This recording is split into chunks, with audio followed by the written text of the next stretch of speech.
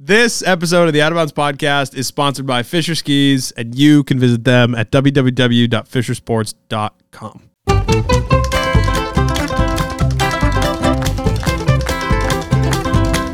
Hello. My name's Adam. This is the Out of Bounds podcast, and today we have Ross Reed on the show. Ross is the mind, the body, the voice, the human behind Nerdy About Nature. If you haven't seen what Ross puts out, go check out Nerdy About Nature on Instagram or the Nerdy About Nature website for their podcasts and all the good stuff that Ross does.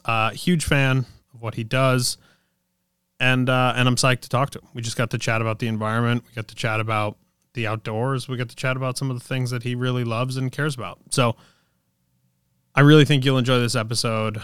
I'm glad to have made a friend like Ross, and I'm excited to see where things go for him in the future.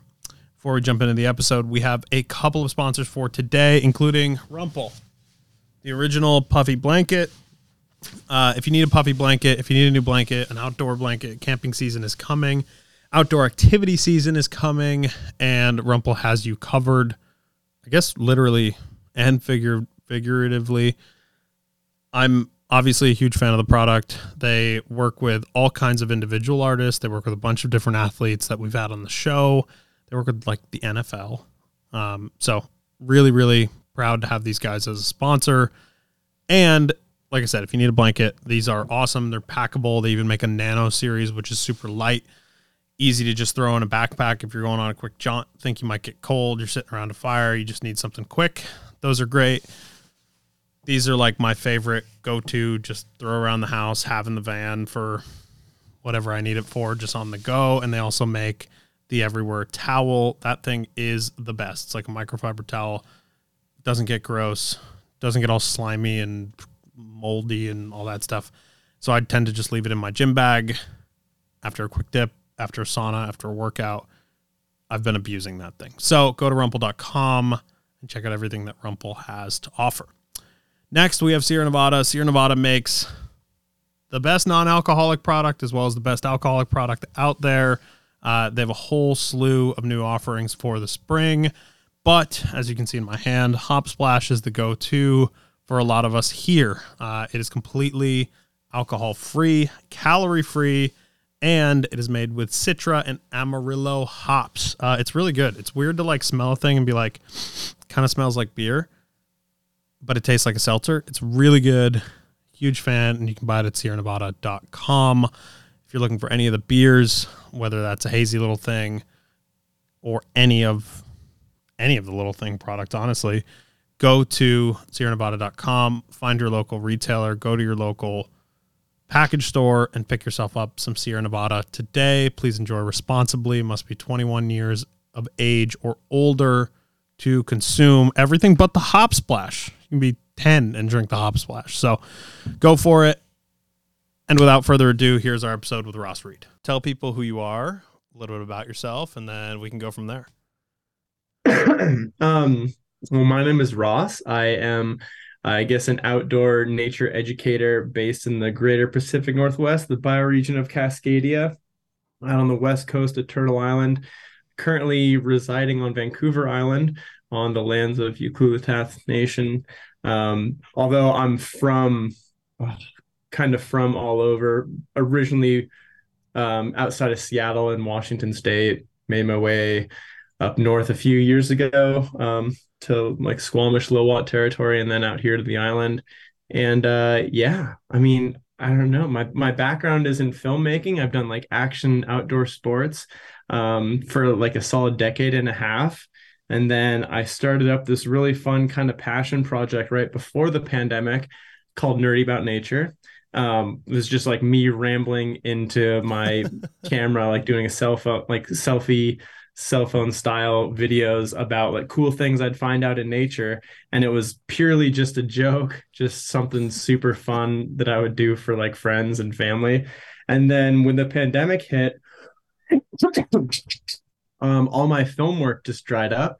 So I had all the time in the world and nothing to do but focus on this kind of educational outlet. And it's just kind of spiraled and grown from there to a really fun project that has evolved from not only these like little selfie videos on on Instagram and stuff, but longer form educational content on YouTube, podcasts, all the like. It's great. That's awesome. How did this, like, what made you want to do this? I know you said you started with like it just being friends and family and stuff, but like where does this come from? Uh it's a good question. I don't know. Like again, I can't say I ever like wanted to do any of this. Yeah. It's not like I was this was like a goal or like something where I was like, I'm gonna create like a super fun educational thing. Like it literally has just kind of like happened. Um and yeah, I feel like it's been a really great kind of learning process for me and a good project that's kind of kept me like inspired and engaged with the outdoor world in like a more constructive way. Um yeah, again, like I just kind of like fell into it, and then it like has it's just given me a great opportunity to like relay a bunch of fun facts that I've collected over the decades of just like being outside and being stoked and curious about the world around us, and has kind of continued to evolve and to be like more educational and advocacy about, getting people out and informed and engaged about the world that we all share, so that the idea is that we can hopefully build stronger relationships to the outdoors, get people to care about them and love them, and then thus be inclined to act in ways that change, that preserves the outdoors, that changes their relationship to it, so that we can create a healthier, happier, more functional world, not only for our society of human people, but like the broader society of people, tree people, animal people, fish people, all the other beings on this planet, that we all kind of work together in this system that we all literally need to thrive. Yeah, for sure. How how did you build an education for yourself so that you can talk about these kind of things? Like it's not a like when you talk, you're clearly into it, you're very about it, and you have a baseline knowledge that allows you to speak to an audience. So how did that part come? Like did you just know things and then eventually you were like, "Oh, okay, Um, let's just talk about them." yeah, no, it's really funny because again, like it's just like this culmination of like of like I don't even know, decades of just being like Yeah. when I was a kid, like I've always been into outdoor naturey stuff. Like I grew up, playing with GI Joes in the mud and making stop motion videos of like dinosaurs, Jurassic Park dinosaurs in these like little creeks behind my house, and just getting like, totally just loving the elements. Like I have vivid memories of like going in from playing outside and my mom just taking the hose and like spraying me down head to toe because I was just coated in mud. Um, and so I've always like been drawn to doing outdoor things. And with that, I got into skiing at a young age, surfing later, biking, hiking, climbing, all of that stuff. That's always kind of kept me outdoors. And then through this kind of like outdoor uh like exposure, I've always been just like curious about what's around me. Like found just like a patch of moss and like, what the cuss is that? Like dig into like this, or looking at different trees, and the way that, trees have been like a big kind of gateway drug, quote unquote, for nature for me, because they take on so many cool shapes, and there's so much to say about like the resilience of each one. Like they just, and especially when you're going out and exploring like more alpine environments where you get like a lot of crumholts and scraggly twisted trees and stuff, there's like something that I find to be really inspiring and captivating about that. Then at the same time going to school, I had a really terrible experience with a math teacher, in high school specifically. I've never been like great at maths, but then I've had some teachers who have made it really difficult to even like get by with math. And there's a difference between like, getting me to like love it. Sure. Like I'm not going to become a mathematician, but I've had some really bad experiences with teachers who have just were terrible. Yeah. And that always kind of scared me away from doing anything related to math stuff. So when it came time to go to college and I was looking at what to do for school, I started to go to school for biology, like film and biology stuff. But then as soon as it came time to take like the chemistry and physics aspects of that to really pursue anything further in biology, like the numbers just totally threw me off. I was just like, nope, want absolutely nothing to do with that. Yeah. So I stuck to the creative side and just did film stuff, which was awesome. And then out of school, sorry, I'm just kind of coming over a sickness too that's got me coughing a little bit still. That's all right. Um, just getting out of school, I started pursuing more outdoor film stuff and have done that again, like I said, for a decade, which gave me like a great opportunity to travel around. And the whole time I was just still keeping on that childhood style passion of just like curious about what was surrounding me. So I would like in my free time, I would read books about trees or read books about the ecology of the area that I was in, or I'd go somewhere new. Like Australia. I lived in Australia for a couple of years, and I would just the the plant life and animal life in Australia is totally different and unlike anything we have up here. It's so prehistoric. So it would send me down these like realms of like looking into evolution and when did plants split off? Like when did we get all these different like offshoots of life that we know on this planet? So I've just kind of become fairly well versed in like a lot of different concepts and ecological evolutionary sort of geographical concepts that have filled me with a ton of fun facts that has given me a great like place to start for like a lot of this stuff. And then nowadays, like because it's become more of a thing, it's kind of becoming like my dream retirement job in a way where it's like I never want to like fully retire or stop doing anything, but I love having an excuse to just like sit down for a couple hours and read a book and just get like just research something, you know? Yeah. So if I can keep finding like ways to be intrigued by like, the natural world or things happening kind of in the more political sphere about the natural world, it just gives me a good excuse to keep like reading up and keep my brain sharp and keep learning things. And I think that's a really fun part of life that not a lot of people, or I think it's a really fun part of life that um, our education system kind of scares people out of pursuing as they get older, you know? Yeah. Do you find that to be a problem? Like one of the things, the first things that you mentioned on the website is talking about making the outdoors accessible and making education for the outdoors accessible. Like that's Mhm. you're right. I think in traditional school systems, it's very like you're either a school person or you're a creative person, and I don't think that it like there's so many other avenues that like take parts of things and build on that. But I think, like you said, if you have a bad teacher or something doesn't align well, it's really Mhm. hard to find yourself invested in something if there's all these deterrents, just because of the way the system is made. So Right. I wonder like about the accessibility side of it. Was that like one of the goals when you started this was to be able to offer this type of like fun, engaging content that people could understand?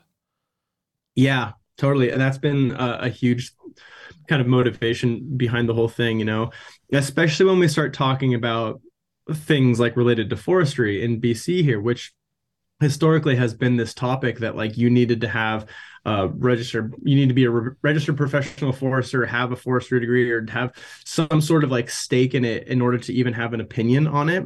Yeah. And that has historically just kept so many people who are interested but don't have the capability, the understanding of these concepts like beyond like the surface level to really voice a constructive like opinion about it. So for me, it's been like, breaking down these barriers and really getting everybody who has the slightest interest, giving them an opportunity to see it further and be part of these conversations. Because, they're conversations regarding things that we all have stake in that impact every one of our lives, whether or not we like care to know what species of lichen is up on that branch 20 meters in the air, like whether or not you care to know that, like the impact of whether or not that tree is standing or not has like trickle down effects to your life.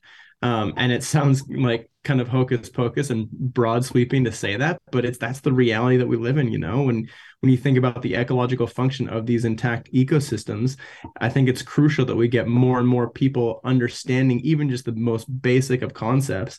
And I don't think that is a thing that is really offered very easily in our traditional quote unquote Western European style of education that we've kind of adopted through colonization and have here. It's like very rigorous where we have to have our subjects and we have to get whatever grades, and it's very like disconnected, and there's not a lot of opportunities for people to find that one-on-one personal connection with something and be able to know it more than just like a subject that they see in a textbook but have no actual real world experience with. So I'm trying to bring that to people and give them a chance to like, just be walking down the street wherever they live and be like, oh my God, that is a hemlock tree. And I know it because some crazy fast talking guy on the internet told me about that last week. And then it's like, that's the first step. As soon as you know what a hemlock looks like, you're going to see them everywhere. And then you're going to start caring about them. And it's going to become, it's just like, it snowballs. So, Yeah. yeah. Were you surprised at any point that people care as much as they do about the environment and like the things that you're talking about? Because it's not a thing that I expected. Like you look at social media, right? And it's all like glitz and glamour and like everybody shows their best life. And I was Mm. surprised to see how many people are engaging with you and the content and like how many people are like fully invested in talking about trees. Or I just watched the one about fungi and it's like you're it seems like you've captivated an audience that actually genuinely cares about this stuff. Were you surprised about that? Because we're in a time right now when everything is so digital and everybody's so hopped up in their own lives and so much like hustle and bustle. But I guess there's a counter effect to that as well. Yeah. Yeah. I mean, and I'm still just every day I'm just taken back by the amount of support and stoke that people show for it, which is really inspiring for me. Because, um, I don't know. We live in such a world where there are so many distractions and like it seems so deliberate by like, even on social media, like all the social media channels, like they're just trying to suck your time and attention out of your life so you can spend more money on shit you don't need. And like that's kind of the way that this world, this consumer world that we live in has evolved. And it gets really overwhelming at times. Like me, I have like a really hard time staying positive and optimistic about the future of the world when that's like kind of the reality that we live in. So to see so many people be not only like accepting of like the things I'm doing, but like stoked on it has Yeah. been like a really nice, uplifting feeling because it gives me hope that there is a way that we can get out of this system or change it, or at least get people thinking about things differently. And I think that's the real kind of goal behind the project. I feel like so much of what we do in society, we're just kind of tuned out and on autopilot, like even going through life. Again, going back to that same system, we're like taught at a very young age to just like go to school, you do this, you get your diploma, you go to university, you get a job, you get, your stability, you buy a house, you get a partner, you get a kid, dog, white picket fence, and you do all these things up until you get the age when you retire. Then maybe you travel a little bit and then you hang with the grandkids and pass away. That's kind of like this flow that we've been taught to accept and that we should do. And like within that, I feel like it leaves very little wiggle room to like express yourself and do things differently. So really I'm just trying to get people to like reflect on where they are and where they are in life and the world and what surrounds them, and trying to get them to, I don't know, have more holistic, collected, conscious interactions with the world that they share and think about their impacts beyond just like the short term pleasure seeking gratification they get in the moment. Like everything we do has an impact. And if you really care about the future and your kids and all the stuff that we've been taught to say that we care about so much, it's like, why would you not try to just change the way that you do things to leave them a better world? Yeah. So on that note, what are things that people can do that they don't necessarily think about in terms of like what they can actually do? There's so much talk about environmental advocacy and, learning more about the environment and climate change and all this stuff. But I feel like it almost has gotten to the point where it's overwhelmed a lot of people to the point where they almost Mm-hmm. just shut it out. And it's like, oh, someone else will take care of that. But like, because I don't know, I'm driving down the street the other day and you're watching like some big factory just pour smoke out into the, like into the air. And you're just like, okay, cool. Like does Right. me riding my bike to work this week actually impact anything positive if that's happening at the same time? Like I'm not offsetting that. So what can people do that's actually positive in their own lives, like day-to-day changes that they can make that actually makes an impact in your mind? Well, that's an interesting one you brought up there. So like riding your bike to work, how'd that feel? Feels good always. Yeah, exactly. It feels good. You're more energized, you're in a better headspace, whether or not you're like contributing to like solving the climate crisis because you're not driving that day.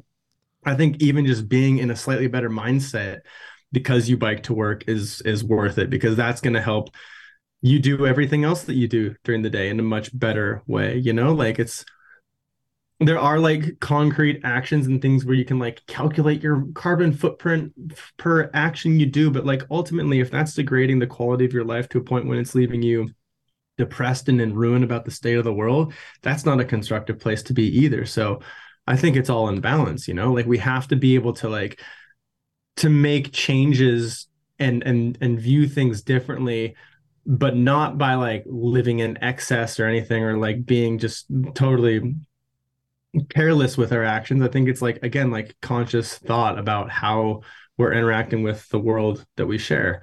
Um, and I think the biggest thing that people can do is just kind of have that broader, sweeping mentality about it, where it's like nobody's perfect. You're not going to be perfect tomorrow. And like, there is no way to be a perfect citizen, not contributing to climate change, not doing anything in a broken system that we live in, right? Right. Like, there is no way to do it. Like, even if you bike everywhere, where are you getting your food? Where's that coming from? Is it like Right. plastic wrap? Like, what's happening? Like, everything just like there are so many kind of I don't know if you read, and have you heard of this guy called Timothy Morton? He's Yeah. an author, Yeah. amazing philosopher, like one of my favorites to read. And they have this really interesting concept of like um the end of the world is kind of already here, like it's already happened, like we talk so much about like stopping global warming and climate change as this from this like place of fear and thinking about the future in like a fear stance. For like, oh, if we do this now, by 2030 we're going to save 90% of the things, and if we miss it then it's all over and we're wrecked and it's ruined. And it's like this really like it's a traumatic place to exist. It's a hard place to live in that state. But their argument is that if you take the approach that like the end of the world, the apocalypse already kind of happened at the birth of the Industrial Revolution, and we're now just like within that change and sifting through the ripples and the shock waves of these big changes that have already happened.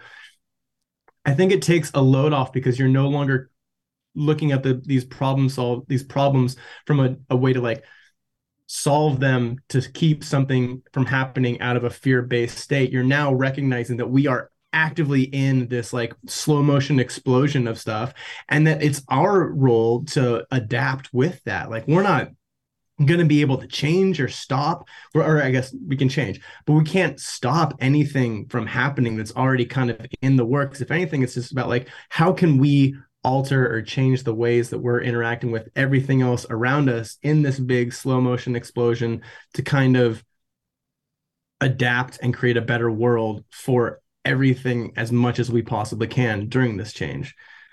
So it's Yeah. like you gotta, I don't know, take some stress off yourself, because it's just you're gonna go insane trying to internalize and make yourself responsible for everything. Like, Yeah. It's a difficult thing, and like everybody does it. I do it to myself all the time. It's like I stress myself out about these bigger things that I can't control, and then at the end of the day I'm just like, fuck, dude, do I even care anymore? Like, what can I even do? It's like it's a right, broken what's system. the point? Yeah, right. It's like Yeah. there's got to be some way, and I think that's a really good point. It's just like taking the steps to make it feel a little better for you and make it feel a little better for the future, because I think the talk of like, oh, the climate's going to change, the glaciers are going to melt, like it's not gonna, Mhm. like we're already there, right? Like we've been there for a while too. It's just like, Right. but now, the argument that we're still having with people, and I think it's happening a little less and less, is like we actually need to give a shit about this stuff, and it's no longer the conversation of is this stuff real? It's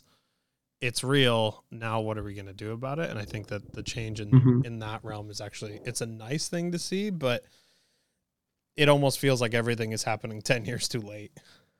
Right. Totally. And I think if that's like the one thing I would tell people to do is just stay engaged, stay aware and like active in these conversations and in this like state of humility and change, and like recognizing that we're all kind of going through this together. So like, don't be pompous, don't think that you're better than anybody else, and don't let anybody else like get you down. Like, we're all kind of going through this together. So I think the worst thing that you could do is just like disassociate and tune out and like not vote, not go down to your local your local community board meeting and and sit in on discussions and see what's happening in your neighborhood. Like I think we all just need to be much more involved and engaged at every level where we live, because that's the first place where we're really going to have an impact and the place where our efforts are going to be most seen. Yeah. Talk to me a little bit about like over the last few years, there's been a lot of conversation and a lot of action, government action too, about like protecting natural spaces. Like, is that, I don't know, that's a conversation that I think gets everybody really ramped up on social media, but I don't think it feels like things don't get better on that front. Like it feels like more and more just gets taken away from natural, like true, like, I don't know, like truly open spaces every year. Mm. Like, are you seeing it the same way that I'm seeing it? Or are you seeing that get better where like, the government and the politicians and like this kind of stuff, they actually care a little more about preserving those spaces? Like, cause I feel like it's just a go-to thing to say right now is like, oh, look, Biden is a good example, right? It's like, Right. yes, we care about the environment. We're environmentally clean. And then like, we're doing horrible things for the environment on the daily. So like I don't know, what does that look like in your head? That's such a funny one, because it's so inherently hypocritical. Yeah. Because there's so, how do I even break this down? Like there's so much to go over, like the concept of like conservation and preservation like inherently is a very Western white person's ideal of For like, we're sure. going to set this aside and we're not going to touch it and it's going to be pretty forever, and we'll take vacations there and it's going to be great, and then everywhere else in the world we can do with whatever we want, because manifest destiny, we're here to take God's resources and churn a profit. Right. And I just think that's such a funny way to look at it, because it's still within that very anthropocentric Western mode of thinking, where there's humans and then there's nature. So there's the human world, everything that we make, everything that we are, our interactions, and everything outside of that is nature. And whether or not we deem it as a resource or a preservation for conservation areas, like all these different things, it continues to separate us from that reality. So it's like, yeah, I I'm all for conservation and preservation as like a band-aid fix. Yeah. But ultimately, I think like as long as we keep separating where we have this is for conservation and then this is a resource, we're still fueling that Western consumption machine that just views everything as solely a resource for extraction, for development, for making a monetary, tangible, valuable good for the 1% who control what gets deemed a resource and everything. When it's like reality, it's like we should be, preserving, conserving stuff to keep it from being degraded by that machine system. But at the same time, we can't live in an isolated world where things are just preserved and conserved. Like humans have always been active parts of these landscapes and these natural systems, and to preserve it without indigenous involvement or without any sort of involvement from the people who have lived on these lands for since time immemorial and been able to like form relationships with these lands, it's like we need to like allow them to be there, and then we need to adjust the greater kind of societal thing that we live in to be more in that state of reciprocity with the land. So it's like conservation is a band-aid approach to like keep the Western machine of progress, quote unquote, from destroying it. But then as a society, it's like we need to get out from under that umbrella of this, again, anthropomorphic Western umbrella, to become like better stewards of the land and change our relationship to the land, so that we can create a system where we can like prosper and thrive and do all of this, but in a way that isn't going to destroy these ecosystems or the ecological function that they serve or anything regarding biodiversity or climate change. Like we need to be able to work and take our place as fellow animals along with everything else on this planet, and stop acting like we're better than everything else. And so I find that whole concept like really funny, because it's like just under the guise of like Western government that determines what's protected and what's developed, when it's like the whole mindset of Western government is what needs to be dissolved. Yeah. Like, Yeah, for yeah. sure. I think this goes back to like one of your original points. It's like, I feel that as soon as people connect themselves to nature and they feel like this is what they do and it's part of them, they start caring about it a little more. So Mhm. I hope that that part happens more, because you're right. There is this complete disassociation from nature where people feel like, oh, I'm going to go for a walk in the outdoors, right? It's like they look at like work, home as this totally different entity, as like being outside, right? And it is, in a way, like the civilized like city life is very different than like just going out and being in nature in a structure, from a structural standpoint, because of the way that Mm. society is just built and designed. But it's it is interesting to see the way that people split themselves off from that, and they're like, oh, I need some outside time, right? And that's very different than Mm. walking outside their office building. They need time in the outdoors. But that is becoming harder and harder for people, it seems like, to actually go and access. Like, how many people are living in a city and like don't actually go out and like go for a walk in the woods very often anymore, because it is what it is. Right, right. And I think that's an interesting concept too, because like for those of us that are like lucky enough, fortunate enough, privileged enough to be able to get into these outdoor spaces, it almost becomes like a whole new identity marker where it's like, I am someone who likes the outdoors. I'm extreme. I only wear Arc'teryx Yeah. and Patagonia, and I'm getting after it every day, like every moment that I can. And it's like, it's taking it to the extreme where then like someone who's not a part of that world or that market is all of a sudden like, well, I'm not going out and climbing 14ers on my, weekends. Like, what am I doing with my life? And maybe I'm not an outdoorsy person. But like, again, like, it's this fallacy where we think that there's the human world and then the nature world, and there's this huge separation. It's like you go outside and like you're in nature anywhere you are, even if you're in the heart of a city, heart of Toronto, wherever you Mm. are, like that's nature. It's a concrete jungle that's like been created by man, sure, but within that there are pigeons, there's like moss, there's lichen growing on the buildings, there's like nature's there, it's coming, it's back, it Yeah. never went Yeah. Yeah. anywhere. Yeah. I mean, and even being in, this is one of my favorite games to play, like when you go inside these kind of like massive man-made spaces, is like trying to find the natural substrates. Yeah. I always find it really funny in an airport because everything in an airport is fucking plastic. It's like plastic and metal. And like, I don't know, like even being in here, it's like my desk is made of wood. That's nature. Like this glass is melted sand. Like the windows, like melted freaking sand. You can see through it. Like, how does that, like everything we have here is part of nature. Like we are not separate from nature. So I think it's just about like, breaking down those barriers to access, sure, for people to get outside and go to forests, and be able to like spend their free time, quote unquote, like live a life that is integrated with these outdoor spaces. I think that's really important, but also just breaking down that mindset of like thinking that we are separate from nature. Like everything that we have, own, touch, smell is nature. Even the plastic stuff, that's old trees and swamp from the Carboniferous period turned into a fossil fuel, melted down to make plastic, to make this, sweet little whatever it is that you've got, this plastic. Yeah. Yeah. It's a very Yeah. positive way to look at like the little things that are still natural in the world.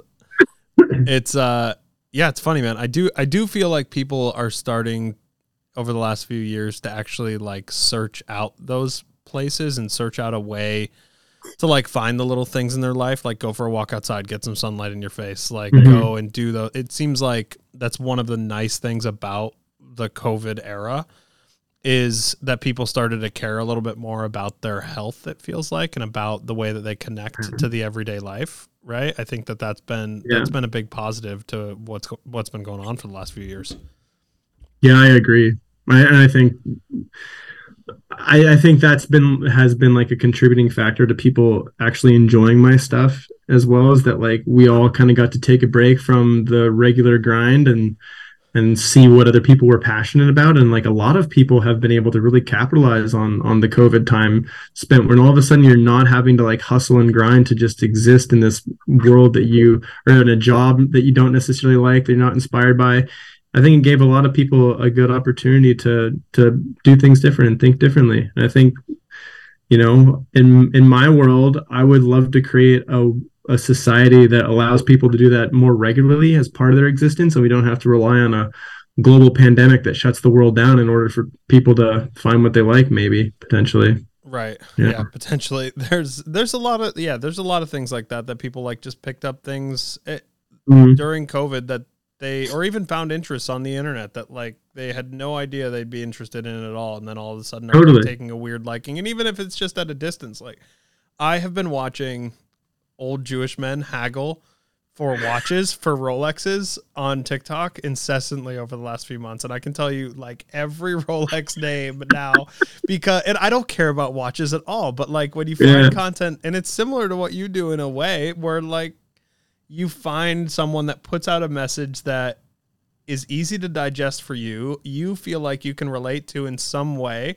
and holds your attention, even if it's not like if you told me that people were going to get like TikTok or Instagram famous by selling watches and like doing terrible selfie videos of like themselves haggling, and that would be content that people really engage with. I would have told you were a psychopath, right? And now we're in this point where like people can actually find that's a positive to the internet and social, right? Is you find a new way and a new thing to be interested in and get into the weeds, so to speak, of like this new thing that you found. I agree. I think that's so funny. There's this kid, I don't even know his name, but I've seen he like shows up on my like Discover feed or whatever from time to time. He's like, I don't know, 17 years old from England. He's a train spotter. He's like into trains. And he's got like 1.4 million followers or something. And like every video is him just like selfie, like so stoked because some like XM3000 from 1972 is coming down the tracks and he like hasn't seen one of these in person. And it's like, it's so hilarious, but so great to see that there's so many people out there passionate about all these different things. And yeah, I don't know. I think I think it's good for people to do what they love and find something that they love. Yeah. I think we need to create a society that like does more of that, you know? Yeah, and I think we're getting there. And I think to this point, kind of bringing it back to this conversation, I think what you're doing is allowing people to kind of reinvigorate something that they have in themselves and allow themselves to feel like, okay, maybe I'm not in nature right this second, but when I go outside, I'm going to look for these things, or I'm going to think about this thing this way. It's a new perspective for people to kind of be able to engage with in a way that feels, because the content feels natural, right? Because you're outside, you're stoked, you're talking about it. And now people are taking this so not natural thing, like staring at your phone screen, and applying it in a way that's actually beneficial potentially to their lives. Right.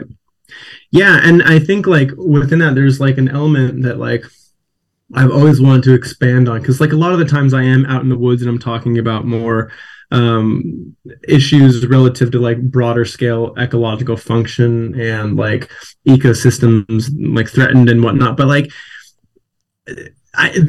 people just going out wherever they live and like finding nature, like nature's resilience. Like if you're in a city, like all the trees around you have surely been pruned and manicured by arborists in the area. Take a look at some of the way those branches regrow. Like these trees are basically getting like annual, maybe biannual haircuts that are like trimming them back, all the new growth, shaping them into what humans think is acceptable. And then within that, they will find a way to continue to create like a little wiggly branch to go some new direction, to get some light. You can look at the grass cracking through the sidewalks, like slowly trying to come back in these like various modes of succession, the moss growing on brick walls, trying to break down that brick, these brick rocks into little bits of gravel to form a soil so that some other species of grass can like plant in there and take root, which eventually will create enough soil for some sort of tree to take root in there. It's like all these slow processes of succession. Like nature is still very adamant about tearing down the world that we've created and that we're so dang proud of. And I think it's beautiful to be able to look around and see that, like little like mold growing on the side of a building, algae, lichen, like there's always all this stuff that we think of as like dirt and like derelict and it's like wrong, or like the abandoned city block that's just like a field of wildflowers. We're like, oh, this is like scuzzy, we don't want to be here, but it's like that's nature just pushing on, like keeping on. There's birds there, there's insects there, there's all this stuff there, just like right within our city blocks, within our downtown, that we don't even like stop to really think about or appreciate because we have it in our minds that it's like this terrible thing, Yeah. you know? Can I ask you about mushrooms and why, like, is it weird to you that people have taken such an interest over the past few years for like foraging and like getting into mushrooms? And like obviously like there's people like Paul Stamens out there that are like they've been into this for forever and like Right. people have been following that, but it seems like it's starting to take like maybe not mainstream attention, but it's definitely getting there where people are like really into what they find out there. And I think part of it is just how cool they look and the way that people think about mushrooms. But when I was a kid, it was like a thing you're like, don't touch that. Like that's going to be bad for you. Right. And now Right. you see people like actually actively hunting this stuff out. And even it's funny. I looked at one of the comments on your post about fungi and this guy was like asking you about like whether this mushroom was okay to eat or something like that. And I was like, dude, like, this seems like the wrong way to ask somebody for advice, but Yeah. Yeah. No, I think it's incredible. I think it's amazing. I think there should be more people doing that.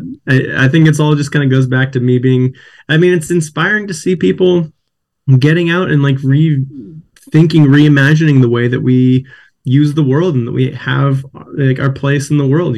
I see people in the cities tearing out their front lawns to build gardens, and it's like, fuck yes, like we should never even had lawns in the first place. That's like a relic of like 1950s like post-war Americana that says that life is good and green. You can afford to have like a nice yard and picket fence. Like we should have never had that. Like I think it's great that people are being inspired to see what's around them and rebuild their connection to the world. And I think fungi are great. I think part of the draw behind that, like I just think like there's no way to cut it. Like fungi are weird. Like they're like alien. Yeah, it is just a weird kingdom of life, and it's beautiful.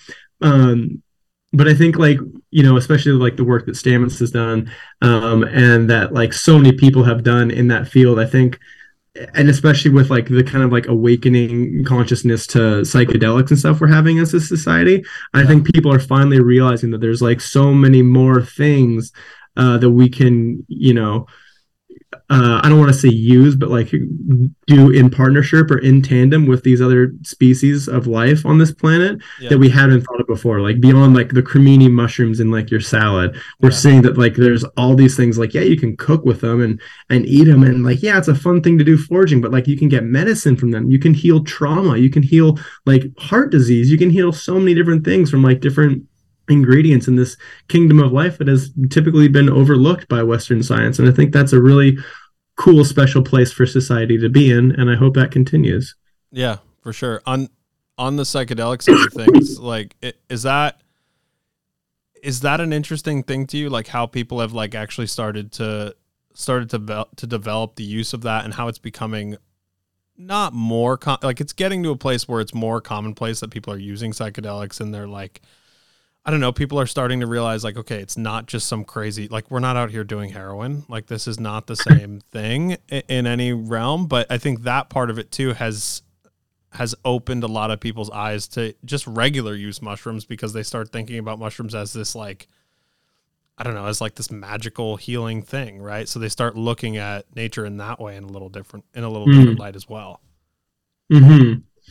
Yeah. Well, I mean, again, it's all just kind of like, in a way, not to be like pessimistic about it, but like kind of a commodifying of like indigenous wisdom all over the world that like Western science, quote unquote, is now finally like kind of accepting for like limited uses. But it's like, like I think within the use spectrum of that, there's a lot that still needs to be evolved from like a societal standpoint, because it's like, yeah, mushrooms can do a lot of really good things and psychedelics can really help you in many different ways, but it's also kind of, I don't know, not ethical for society at large to take bits and pieces from indigenous cultures, where like using these tools, these methods to heal traumas, but not taking the ceremony or the sort of like spiritual, religious connection that these cultures have had to it. Like, and most, and I'm not like an anthropologist. Like I don't pretend to know all the different like bits about human relations to these um different substances. But in basically every culture there was like a ceremony involved. You had like someone to guide you through this. You had like it was a journey, you know, Yeah. and there was like a very much of like a from the earth to the earth type of relationship that you were like thanking the creator, your people for. And I feel like we've kind of lost that spiritual connection of it because people are just like, you know, popping mushrooms, you know, daily, like microdosing. And it's like, yeah, that's cool. That's great. But like, don't forget where this stuff comes from. And if you're like missing the whole reason why it exists just to get someplace where you think you're going to go, it's like, what's the purpose? Like the journey is like, you know, what makes anything worthwhile? Like Yeah. getting to point A to point B isn't it, you know? So Yeah. you know, I think we need to focus a lot more on bringing that sort of connection back to it with those uses because as soon as we just kind of like commodify it to the point when it's just like no different than like going down to the pub and getting a beer, it's Yeah. like Yeah. Yeah. I mean, there's a lot. There's a lot to that, I think, and it's funny. For a long time, I looked at a lot of these like ceremonies that happen as like, oh yeah, this is for rich white guys to go down and like have an excuse to go to South right, America for a week and like just, you know, get away from their busy corporate lives and then get right back into it. And I think there's, yeah, they might do the ceremony, but it's like, is one better than the other to go and do it's, I watched that. I don't know if you saw this documentary on Netflix that I don't even know if it's a documentary. It's Have a Good Trip. Have you seen this? I haven't seen that one. That's the one where like they all talk about Yeah, that it's like comedians and stuff, right? it's like a bunch of comedians and actors and like Yeah. Sting's in it talking about like going down and doing peyote and the way that he talks about doing the ceremony is very like it's very endearing. Like he almost focuses more on how the ceremony was than Mm, like doing peyote, right? Like, and I think that part was really cool, and that was kind of eye opening to me that like okay, like people actually do really care about that part, and that part of it does really mm-hmm. exist versus like I was at a dinner a few weeks ago like at the Four Seasons with the guy that like with one of the people that is involved there and he was like, oh yeah, we should go down there and like lick toads for a little while and come back. And I'm like, dude, like what is this what Right. it is? Like, and then I'm just like, oh, maybe I shouldn't be as positive about like, you know, people looking at things in a slightly different way, but yeah, it's Right. really interesting. Well, I think that's kind of like indicative of that very short-term pleasure focused, like reward-driven kind of society that Yeah, we've found ourselves in. You know, like everybody wants the quick fix. They want to be able to take the pill, feel the thing, have a story to tell about it. Like and I feel like within that you lose like the connection, you know, like the story, the ceremony, the connection to not only the substance and the thing that you're taking, but like with the where you are, where it came from, the people around you. yeah, Like if you're just kind of looking at things as this like transactional, like through a transactional lens where you're like, okay, I'm going to do this, it's going to get me this, and then I'm going to have that. There's no substance there. There's no value to it. Like, what's the point of again doing it? It's like the journey is what makes it memorable. What makes it like you know, right, if you like if you're going to the grocery store and you just like hop in, I don't know, like this is weird. This is a weird analogy, but I'm rolling with it. It's like you're going somewhere. You're going to the grocery store, and your main mode of transportation, you just like you hop in your car and you just get to the grocery store and you do your grocery shopping, and you don't even think anything of it. It's just like mundane. But if you all of a sudden just like, I'm not gonna go to the grocery store, even though it's 2Ks away, I'm gonna walk, and then you like try a new route. You like go a different way. Like you're gonna learn and see so much more on that route. You're gonna have so many more thoughts. They're gonna stick with you because they're gonna be tied to new experiences. You're going to have a thought about like your mother maybe when you're looking at a particular tree, and then that tree will always remind you of your mother because you were doing something out of your mundane routine mm, that like you're just in. It's the same thing with these drugs and stuff, with all these substances. If we treat it the same, like without any sort of like depth to thinking or acknowledgement of what they are and the power they hold, like it just becomes mundane. And like yeah, you get to the grocery store, but you've lost everything impactful and powerful along the way. that was a good tie-in. I actually like that. That was a pretty good analogy. I wasn't sure how you're gonna loop that one in there, but I like that.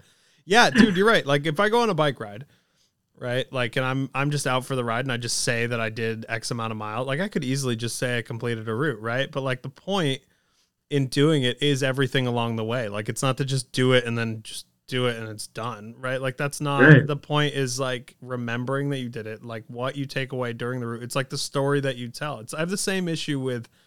It's funny. I've been on this like I hate powder skiing video clip lately. Like I can't stand the like because like that's not what it's about. Like tell a story a little bit, right? Like cuz something happened Right. that day that's worth having a conversation about if you choose to share it. And yeah, powder skiing is great. But I'd way rather hear about what happened along the way and like what that was like as opposed to here's the sick couloir skied. It was dope. Here's pow shots. Bye. Totally. You know? Totally. Like it's kind of it's like it's super tacky, but it's like it really is about the journey. It's about everything that goes Yeah. through that, That's the relatable stuff, man. Type 2 fun, sufferfest all the way. Like, yeah. Oh, that's what you remember, dude. Like I don't remember stuff. Like I don't remember the 100-mile ride that I did oh that my was like God. easy and I just rolled through it. I remember the stuff that sucked ass. Like and like that. I remember how I felt Yeah. every step of the way because I was very present because I had to be. Yeah, and that's the stuff you remember. Like, I've been so very fortunate to have been able to travel to some amazing places for skiing, particularly.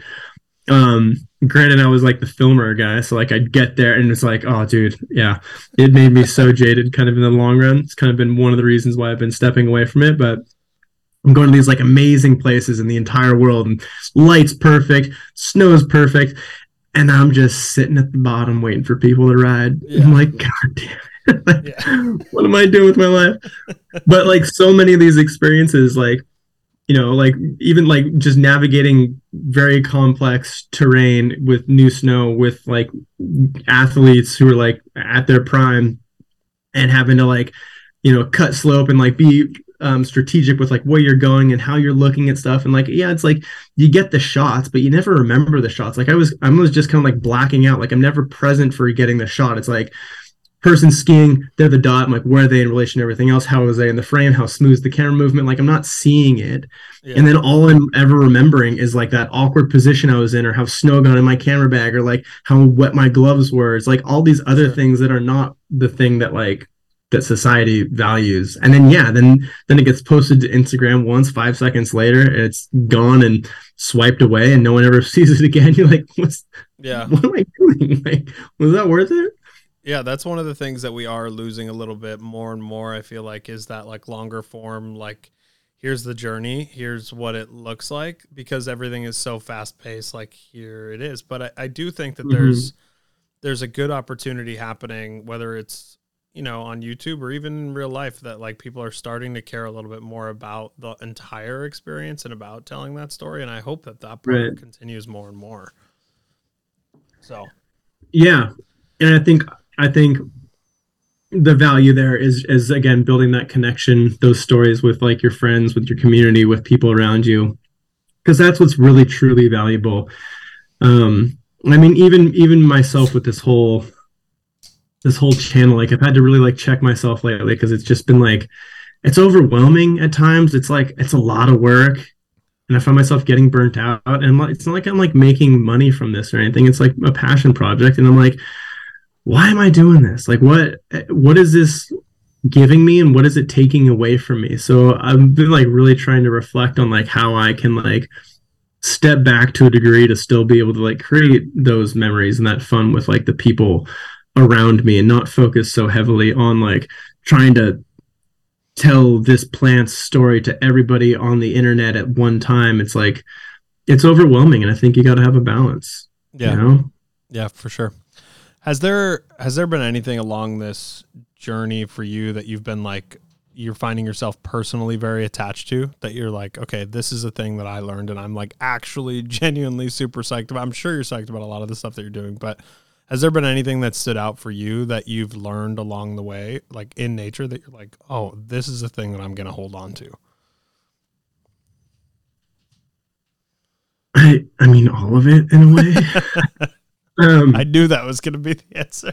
Like, what do you mean? Like a really like something that I recently learned that was like really provocative and like changed the way I think about things or something? Yeah, exactly. Like something that you've come across and you're like, okay, like something that sticks with you, I guess, because that's always the stuff that I'm really interested in, is the stuff that like kind of flips a switch in somebody's brain where they're like, okay, now I'm going to look at it this way.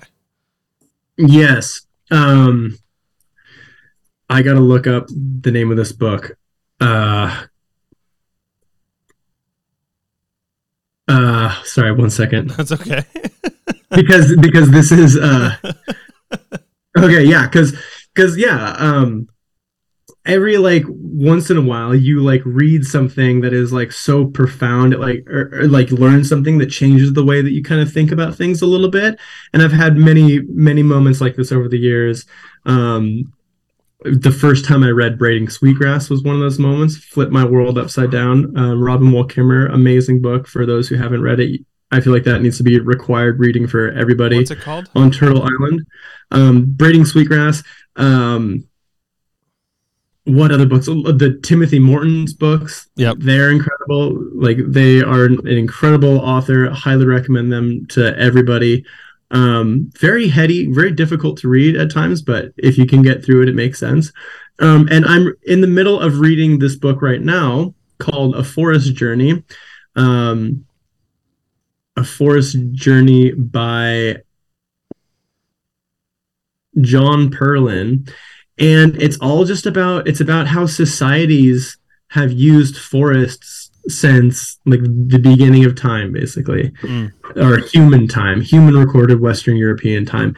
And it's mind blowing because it's changing the way that I think about societies and their connection to forests, and especially because it's through a very historical lens. So it's like I'm like halfway through it, but it's like talking about like the Greeks, the Romans, like all these different stages in history that like I learned back in like high school. Like I don't know, like like a little bit about it. Like, oh yeah, the Phoenicians, they were sailing people. I remember that kind of. Yeah. But then when you learn the details of how like all of these societies, they're like the reason they had an advantage over another people was because of their forests. The reason they rose to any kind of power was because of their forests, their access to wood. So whether for shipbuilding, for using fires to cook food, for using fires for metallurgy to create copper, bronze, tin, all the stuff that you need, like all the mining stuff, like you need forests for fuel for that.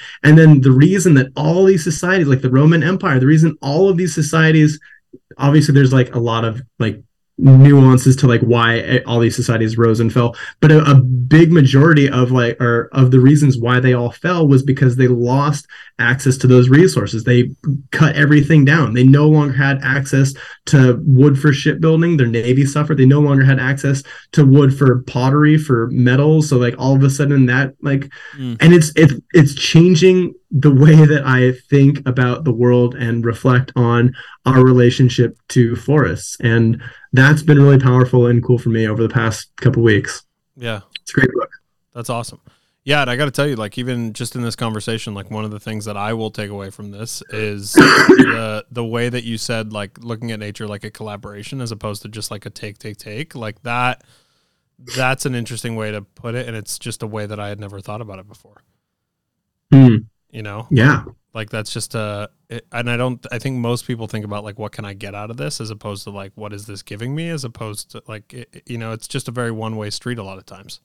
And what am I giving it? Like the reciprocity with it all. Right. Exactly. Like, how does this all work together? So Yeah. I mean, what was that? There was that book by like Four Fruits. Oh my God, I'm blanking on his name. Help me out here. He's got a show on Netflix with mushrooms and stuff. He writes about food. The guy. We all know the guy. Yeah. I'm blanking super hard right now, but yes. Okay. I know what you're talking about. He had the book on foods using us, basically. I think it was like weed, potatoes. But I mean, it's that same thing, like the reciprocity. Like we're like, oh heck yeah, check out all these blueberries I got. We're like living life huge right now. We're doing so well, but it's like those blueberries, that blueberry bush is playing you because it wants to spread its seed, and the more you eat and spread its seeds, like you're helping it out. So I think there's that element of like recognizing that like we're all just animals here, and like we need fuel to like fulfill our needs, but like all these different plants and trees and everything, like they have their own methods that they're using to fulfill their needs, which are the same. It's to survive and keep on keeping on. So I think if we can like just be real about that and recognize that, like, as much as we like to think of everything as our little tools and our pawns, and we're the puppeteer of this world that we create, it's like we're getting played just as much as everything else, and that's just life. And that's great. We're all part of this system. We're not above it. We're not beyond it. We are a part of it. So I think we need to embrace that much more. Yeah, for sure. Dude, this has been awesome. I'm going to let you get out of here. I think both of our dogs are probably going to lose their shit in a minute. So I'll let you get out of here, but where can people find your stuff? Like, I saw you have a Patreon as well. Like, where can people subscribe? Where can people stay engaged with the content? Like, tell me all that stuff. Yeah, so Nerdy About Nature is the handle. I was going for Nerdy by Nature, throwback to the old Naughty by Nature, Yeah. 90s hip hop, but that was taken at the time. So Nerdy About Nature on Instagram, at Nerdy About Nature, TikTok, same. We've got a website, Nerdy About Nature. You can sign up. I'm starting to do more. I'm going to try to do more like e-newsletter stuff to kind of keep people engaged, because I have a lot of different things going on. There's a podcast, Nerdy About Nature, on Spotify. You can watch it there, as well as on YouTube. And then it's all supported independently through Patreon. So if you're enjoying the stuff that I do, I would really appreciate your support on Patreon, because it helps me keep it unbiased, and I don't want to have to be selling out and selling you things you don't need in order to like make my rent checks. Yeah. So I think that's like a really great way to do it. I'm all about the crowdsourcing, crowdfunding bit, because I don't want to have to take money and have someone tell me what to say in order to make money. And I don't think anybody who listens or watches my content wants that either. Like, nobody likes being sold things on Instagram. Yeah. Help keep me from doing that. Thank you. It's really funny. I actually really like that reasoning, but I've never thought about it that way. Like, when I started this 5 years ago or whatever, I was like, oh, we're never going to take Patreon money. And now like over the last year, I've been like, I probably should. Like, it's probably worthwhile, because like you're just loading these things with sponsors, and like in my head I was like, I'm never going to work with a sponsor that like controls anything. But you're right, like you are just selling stuff all the time. You're becoming a sales vessel.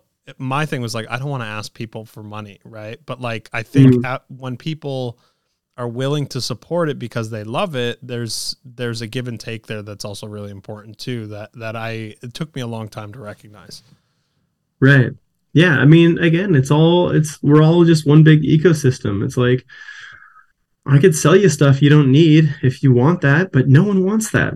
We're all tired of being sold to, like nobody wants to hear another ad. Yeah. So it's like, if you got $1 to spare a month that keeps you enjoying this, and like, feel free to kick it my way. It helps me keep doing what I'm doing. And ideally, I want to be able to expand and get to a point when I can hire people to help with it, because it's a lot of work, and it would be really rad to just continue to have this whole project grow and inspire more and more people. But it's only so much I can do as one person. So yeah.